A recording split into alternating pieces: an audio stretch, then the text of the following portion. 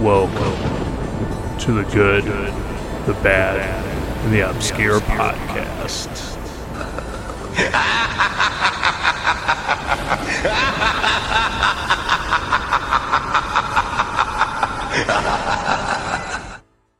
Welcome to the newest episode of the Good, the Bad, and the Obscure podcast. Today we're going back to 1977, and we will be talking about a film called Jungle Holocaust. It was directed by Ruggero Deodato, who also directed Cannibal Holocaust. Now let's get into the synopsis of this movie, and then on to the review.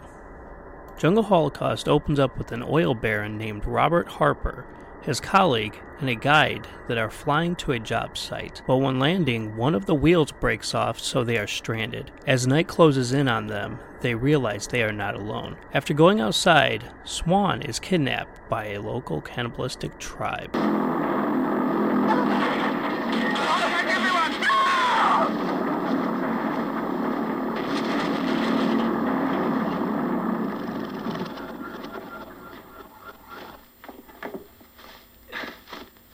Swan, Ralph, are you okay? Bit shaken up, but all right. Stop!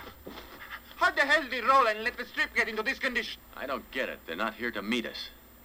They could hardly miss hearing us land, since we practically smashed up the plane. Quiet! Now it's up to the remaining two to find her before she is killed. Sadly, they find her, but it's too late. She has become their breakfast. Now this is where the film actually takes a turn into a false sense of security, with some lighthearted music and two guys making a raft to escape.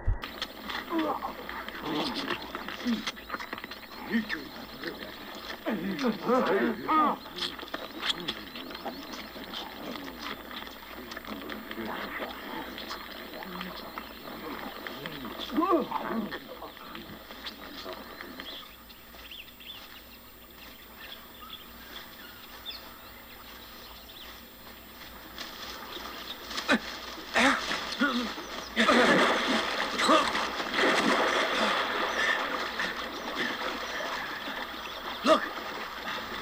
That has to be the river that runs past the airstrip. Are you sure? Yes! It has to be! That's great. Now, we're going to make it.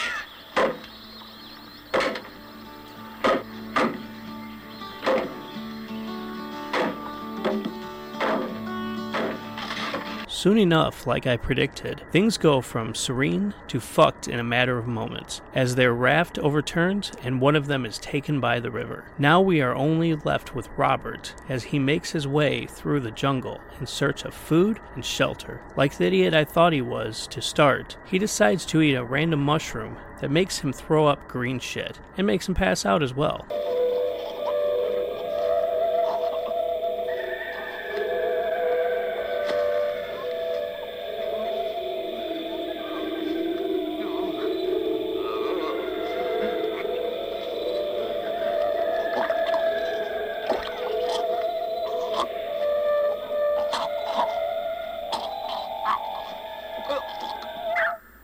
The next morning, he is awoken by the sweet grunts from the native cannibals. After that, he gets help getting out of his clothes in a very creepy and unnerving way. Oddly though, it goes from that to just crazy as they do this weird ritual, which is best to be seen and not just described by me.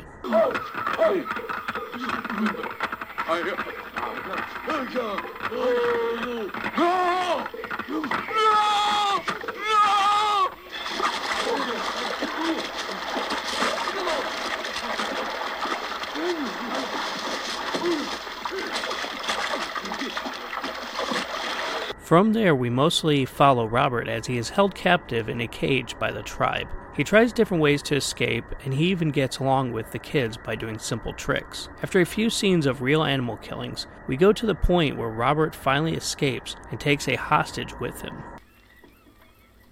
There's no way I'm going to be bait for any crocodile.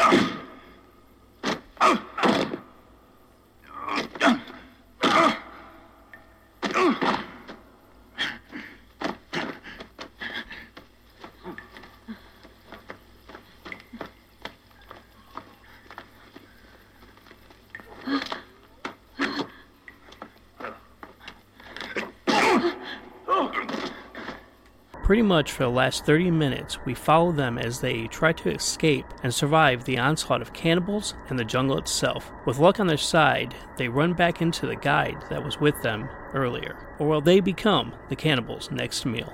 You see what I see? The airfield. We've made it!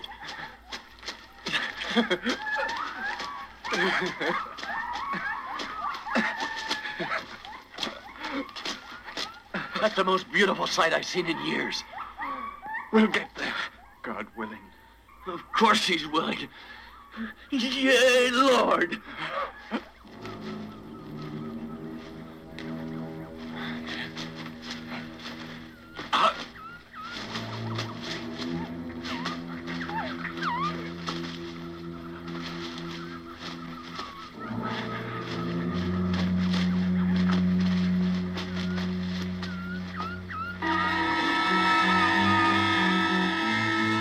Alright, let's talk a little bit about Jungle Holocaust. Now for me, this was a new watch. I had heard of this film before, but just never got to see it until now. And after watching it, I can definitely say that I love this film. And for anyone who is wanting to get into cannibal films, I say start with Jungle Holocaust. Because it has some of the shocks and like the gore that Cannibal Holocaust has, but it leans itself a little bit more towards like an adventure, like jungle adventure type of movie, but still having the raw brutality of Cannibal Holocaust. And also, both those films were directed by the same director, Ruggero Deodato, which I'm sorry if I said that wrong. And they both are just great films in general. It's just each one has its own certain type of feeling. And Jungle Holocaust is a little bit more on the lighter side when it comes down to cannibal films, but it does have some really amazing moments as well.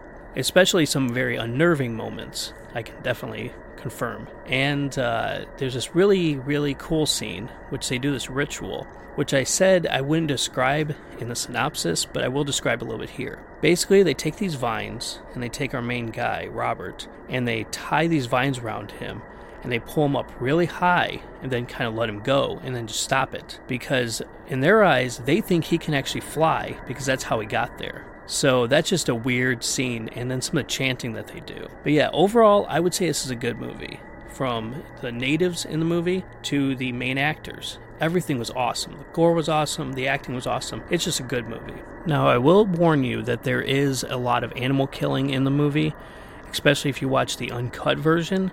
And I'm not sure if it's taken out of the cut version, but there is also a scene where it goes from weird to the two of them becoming like lovers.